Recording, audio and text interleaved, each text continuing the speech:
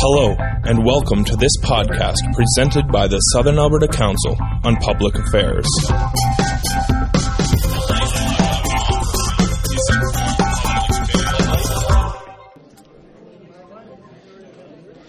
Good afternoon, and thanks so much for joining us today. My name is Bernie Williams. I'm from the University of Lethbridge, and it's my honor and privilege to be your moderator today.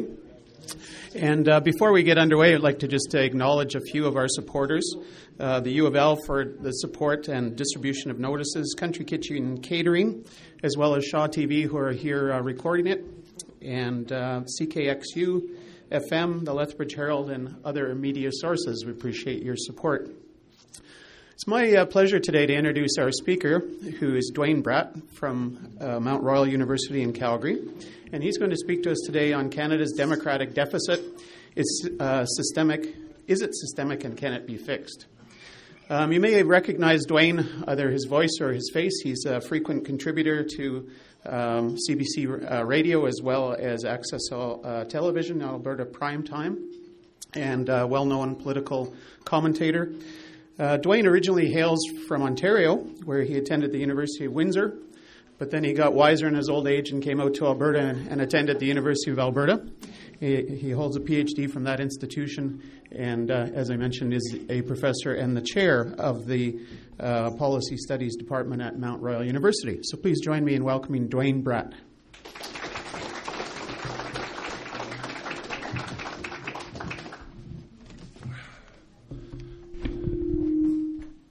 Okay.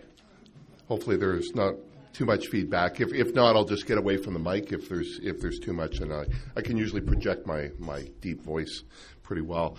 I usually like to begin with a bit of a story, bit of an anecdote. No speeding tickets coming down this time, as the last time I came down to Lethbridge.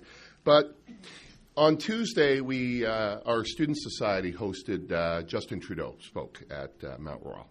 And what is interesting about that, and how this ties into myself, is myself or our department have hosted all sorts of politicians over the years from all parties, whether that's been Elizabeth May, whether that's been Stéphane Dion, whether that's been Ralph Klein, whether that was Stephen Harper before he was Prime Minister, in this case Justin Trudeau. But never have I seen students waiting in line to see a speaker. Usually we're trying to drag them in to hear them. But what I'm worried about is afterwards there was a scrum upstairs, a media scrum. And he's in there, and I'm standing next to David Terrace, who's used to teach at the University of Calgary, and we stole him, and he's at Mount Royal. And there's a woman from the Inscombe Aboriginal Centre who knew Justin for years. So he finishes the scrum, and he sees her, so he comes running over, and they have this big hug. Well, David and I are standing right here, and so I look at David, and I go, we must be in the hug line. So he finishes hugging her, comes over and hugs me. Well, all the news crew is there, and they're snapping photos, and I'm going, oh, great. This is going to end up on somebody's Facebook site. I try to be nonpartisan, and there I am hugging Justin Trudeau. My reputation would be over. And my dad, who Trudeau was pretty much a four-letter word when I grew up in Calgary in the 70s, is probably rolling in his grave. So that's my story for the morning. I was asked to speak about Canada's democratic deficit, and often it starts off, when people make that, it's the attack on the government of the day, and in particular, the Harper government. And I want to begin by saying this isn't new. So I pulled a book off my shelf from about 10 years ago by Jeffrey Simpson. You may recognize that guy in the suit there, Jean Chrétien, The Friendly Dictatorship, and it was about the overarching power of the Prime Minister's office. This was written 10 years ago when Stephen Harper was still sitting with the National Citizens Coalition. So the idea that we have a democratic deficit in Canada is not new.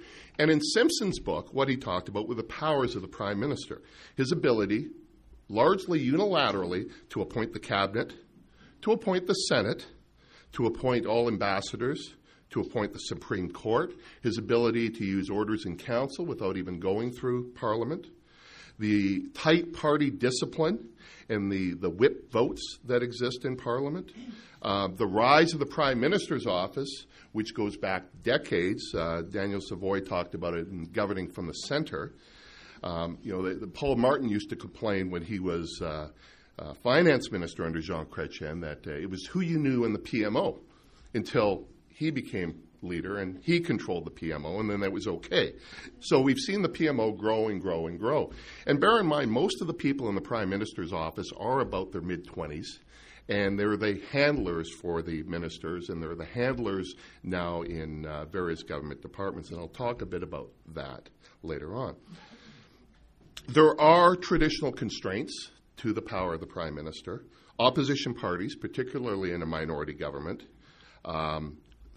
the Charter of Rights, courts, public opinion, the provinces through our federal system. So some of these constraints exist. So I think, and I wrote at the time in a review of Simpson's book, that he was overstating the fact.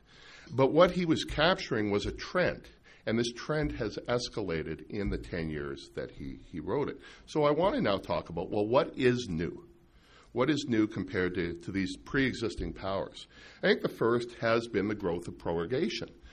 This came to light particularly in the 2008 decision by the Governor General to allow Stephen Harper to prorogate Parliament, basically to avoid government defeat. His government was on the verge of being defeated by the combination of the NDP, the Bloc, and the Liberals, and he used this power to avoid defeat, and in the end ends up winning re-election and re-election again.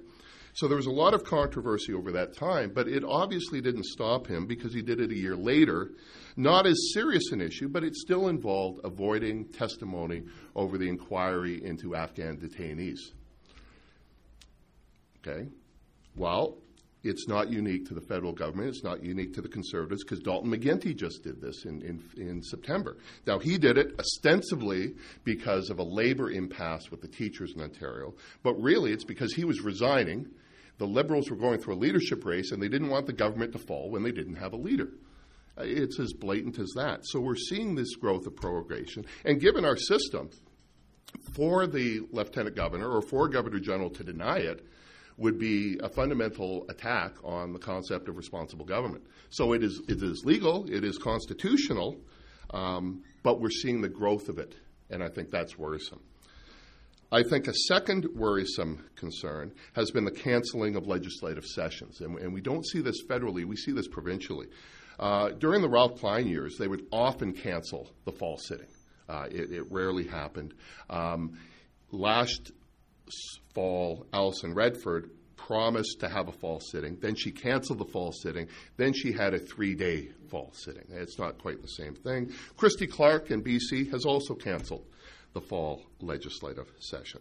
So one of the few times that the opposition actually allows to challenge the government is when the legislature is in there, so it's no wonder that governments don't like it. Ralph Klein used to say, if I have to do anything, I'll do it in an order in council. I don't want to bother the opposition parties. Yes. The third new thing, I think, has been the growth of omnibus bills. And this is when you have one bill and you tack on all sorts of other stuff to it. So I want to trace four bills.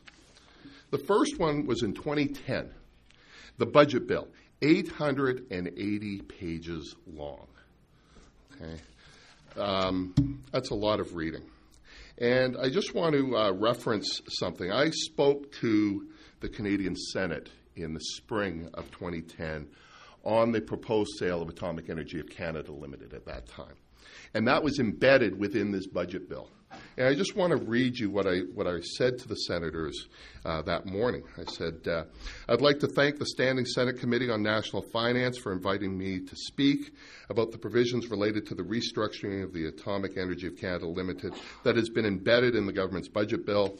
I must say right off the top that I am disappointed with a government which has adopted the worst aspect of the American legislative process by attaching riders unrelated to the bill in question. The omnibus bill contains so many riders that it resembles a Christmas tree. And under the American system, you have a piece of legislation, and any senator or member of the House can add clauses to it. And they usually do it around defense appropriations, because you either have to vote yes for the defense appropriation or vote against it. And so they'll put in pet projects all the time in that. And if you vote against it, well, then you're anti-military and you should hang in the streets. And this is a well-known tactic down there. my colleague Chris Kakuch is there, and he teaches trade policy, so he's familiar with the Byrd Amendment, which was an amendment that allowed companies in the United States to receive the anti-dumping duty directly to the company instead of the U.S. Treasury, which gave them a huge incentive to launch complaints. Well, that was tied into a defense appropriation that the senator from West Virginia, Robert Byrd, kind of snuck in there. And once it's in there, it's very tough to get away of. Well, we hadn't done that in Canada until the Harper government did it in 2010.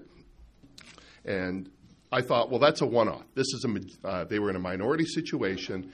The budget was a vote of confidence, so if you voted against the omnibus bill, you would force an election, which the Liberals didn't want at that time. So I could understand the tactics of that.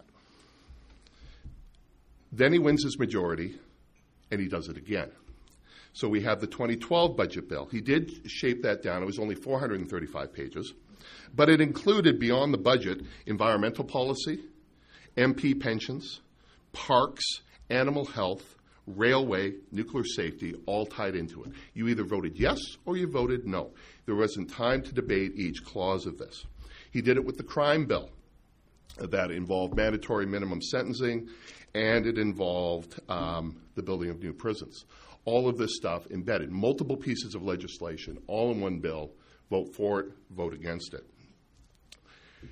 But he didn't invent the omnibus bill. In 2005, Paul Martin, also in a minority situation, introduced a liberal omnibus bill, but it was only 180 pages. He was a more concise writer. The leader of the opposition at the time, Stephen Harper, said in the House, he called the bill anti-democratic and a contradiction to the conventions and practices of this House. In the interests of democracy, I ask, how can members represent their constituents on these various areas when they are forced to vote on a block of such legislation? I agree with Stephen Harper. The younger Stephen Harper. It's like, a band. I like the old stuff instead of the new stuff. And as I said, I could appreciate, although I disagreed with it, in a minority situation. But in a majority government, this is simply legislative bullying. And I'm not sure what the answer is. I just think that's the third major theme of what's getting worse. And then the fourth, I'm going to steal from a speech that Alan Gray gave, former Decima pollster, CBC commentator. He gave this speech at Carleton to a room of about this size, and he called it the attack on reason. And his speech went viral. Went viral so much that a group in Calgary invited him to speak, and it became a big event. And he's been on a speaking tour ever since, repeating the same comments. And what he was concerned about wasn't the omnibus bills, and it wasn't about the prorogation. He called it the attack on reason. And what started for him, and this is a pollster, this is a data guy, was the attack on Statistics Canada and on the census, and limiting the census because apparently all sorts of people were going to prison over not filling this out. This is now damaging the data.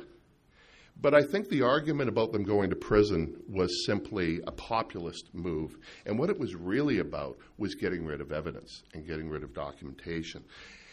And it's because of, for example, the crime bill. And there was this large discussion about why are you building all of these new prisons at hundreds of millions, possibly billions of dollars.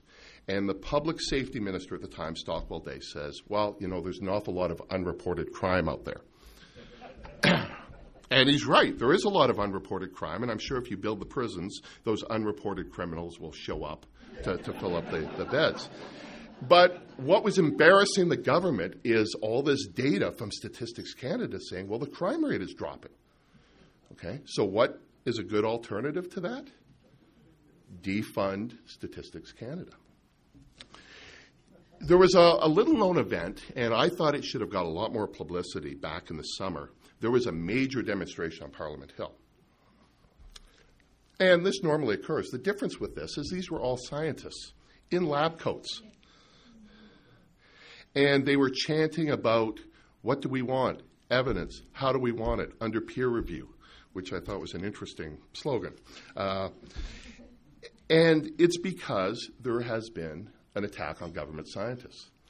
And I'll give you two examples of this. Example number one is there's been a whole series of cutbacks to the public service that you may be aware of. But these are across the board in one sense, but they're also targeted. And a good example is Parks Canada. Parks Canada has gone through cutbacks, but there's two wings of Parks Canada. There is the tourism wing of Parks Canada. That's fine. But there's also the scientific wing of Parks Canada. It's talking about water and ground soil and trees and all of that. That's what's being cut. And you can see this in department after department after department. It's the PhDs in biology and in chemistry and in physics, in environmental sciences that are being cut. I've got a number of colleagues that work at Chalk River Laboratories, the nuclear research reactor in Canada. And they talk about the PMO officials now sitting in on their meetings because they're thinking of restructuring Chalk River. They've already privatized the reactor division, but they're trying to figure out what to do with the lab and whether there will be a public-private partnership, whether there will be more public funds, whether it will be privatized. What exactly is the relationship? Well, while this is going on, the PMO wants to make sure that the scientists don't say anything. Now, what has occurred has just been an absolute chill because they're talking in such a way that the PMO officials, who are straight out of undergrad, that have a father or a relative in the Conservative Party, and so they join the PMO, and they don't understand the scientific jargon. And so it's almost like doctors speaking in Latin to confuse the kids at the table. Now they'll start speaking in the periodic table and quantifying it. But they have created a chill. And I think this is all worrisome. So those are four trends that I see of why the situation has actually gotten worse. So if the topic was Canada's democratic deficit, is it systemic? The answer is yes. Can it be fixed? Well, that's going to be a lot tougher. So I'll provide a couple cautionary notes. I have no magic bullet. There are no answers here. As I tell my students, if you're looking for answers, go to math class. I'll just give you more questions. And the first, I would caution you that the cure can often be worse than the disease. So if you want to change the control that the Prime Minister has, we could go to a U.S. presidential system where nothing gets done. They've had a major battle over the budget, and there was a great book by Bob Woodward that I just finished reading in October. And it's scary about how none of these people can agree. And so the American people were so upset with all of them that they reelected all of them, all the same people. Pelosi and Boehner and Cantor and Biden and Obama are all going to try to negotiate what they couldn't negotiate a year and a half ago. So we could go to that system. We could go to the Belgian system where they don't even have a functioning government because of various issues there. So simply replacing things can often make it worse. And there's also the law of unintended consequences. And a good illustration of that, I think, was Jean Chrétien's parting shot as he walked off the stage, which was getting rid of corporate and union donations and bringing in public subsidies of political parties, which I thought was really good public policy, but instead has inadvertently really aided the Conservative Party, and now they're using that tool to punish the other parties. So when you look at possible fixes, I think there's two types. There's institutional change, and ultimately there's cultural change. And I'm skeptical about the institutional change. We can talk about manipulating the electoral system to some sort of preferential ballot or proportional representation, and that might get us, minority governments that might be better in majorities in some respects and worse in other cases. We do know that Canadians love minority governments when we have a majority in power, and we love majority governments when we have a minority in power. So I'm not changing the electoral system will work. There's been discussion about legislation around the prorogation, and in fact, the federal court has said, well, that would require a constitutional amendment, not simply legislation, and I don't think we have an appetite to go through substantial constitutional change at this moment. We could talk about an elected Senate, which occurred in Australia. I'm not sure that's a good answer either. One of the events that we had at Mount Royal last year was a debate between Stéphane Dion and Bert Brown over an elected Senate.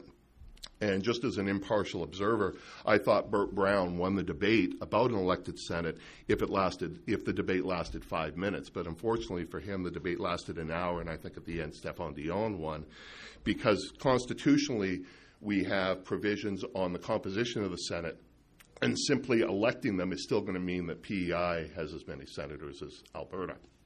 So I think there's problems with an elected Senate. Changing role of the Governor General. Do we want an elected president? Do we want a split between the president and the prime minister? Again, there's lots of these institutional ideas. I'm not sure it makes it better. It may in some respects, but it may create other problems. I think ultimately it requires cultural change. And we need to strengthen the counterweights that already exist to prevent abuses. These counterweights, as I mentioned earlier, are opposition parties, are the Charter of Rights, are the courts, are the Court of Public Opinion, and are the provinces. And a good example is in Calgary, where I'm from. There is a by-election on Monday. A by-election that I publicly stated 2 months ago was going to be a cakewalk. And after Joan Crockett won the nomination, I said, we shouldn't be discussing the general election. We should be discussing what her role is going to be in the new Conservative government. Well, it's now a tight three-way race. So it shows that, once again, I'm very good at predicting the past, not the future. And it's a three-way race. And I think one of the framing questions is, do the people of Calgary Centre, which is also my riding, so I'm inundated with phone calls and all sorts of stuff, do we want another backbencher sitting for the Conservatives to represent Calgary Centre, or do we want an opposition party? And I can tell you, if one of the opposition parties, if the Liberals or the Greens win Monday night, this will cause an electoral earthquake in this country Tuesday morning. To lose a seat in Calgary for the Conservatives was the equivalent of Michael Ignatieff and Ken Dryden losing their Liberal seats in Toronto. And I think that may be very good for democracy. I'm not endorsing any candidate. I've had a number of forums that I've been at. I did a forum this morning on the Current, which we taped it today. It'll be on tomorrow, with 3 of the 4 candidates. I don't have to tell you which candidate did not appear. After all, I am in Lethbridge, and you know the playbook for the Conservatives there. So this was not intended to be a Conservative bashing event. I did bring up other parties, but just to show that this is just an ongoing trend that we see, and it's getting worse in my view. So that's my happy thoughts for the day. Thank you. Do we have time for questions, Bernie? Or? We're going to have lunch. Oh, we're going to have lunch first. All right, so you can think about what you're going to tell me I'm wrong about.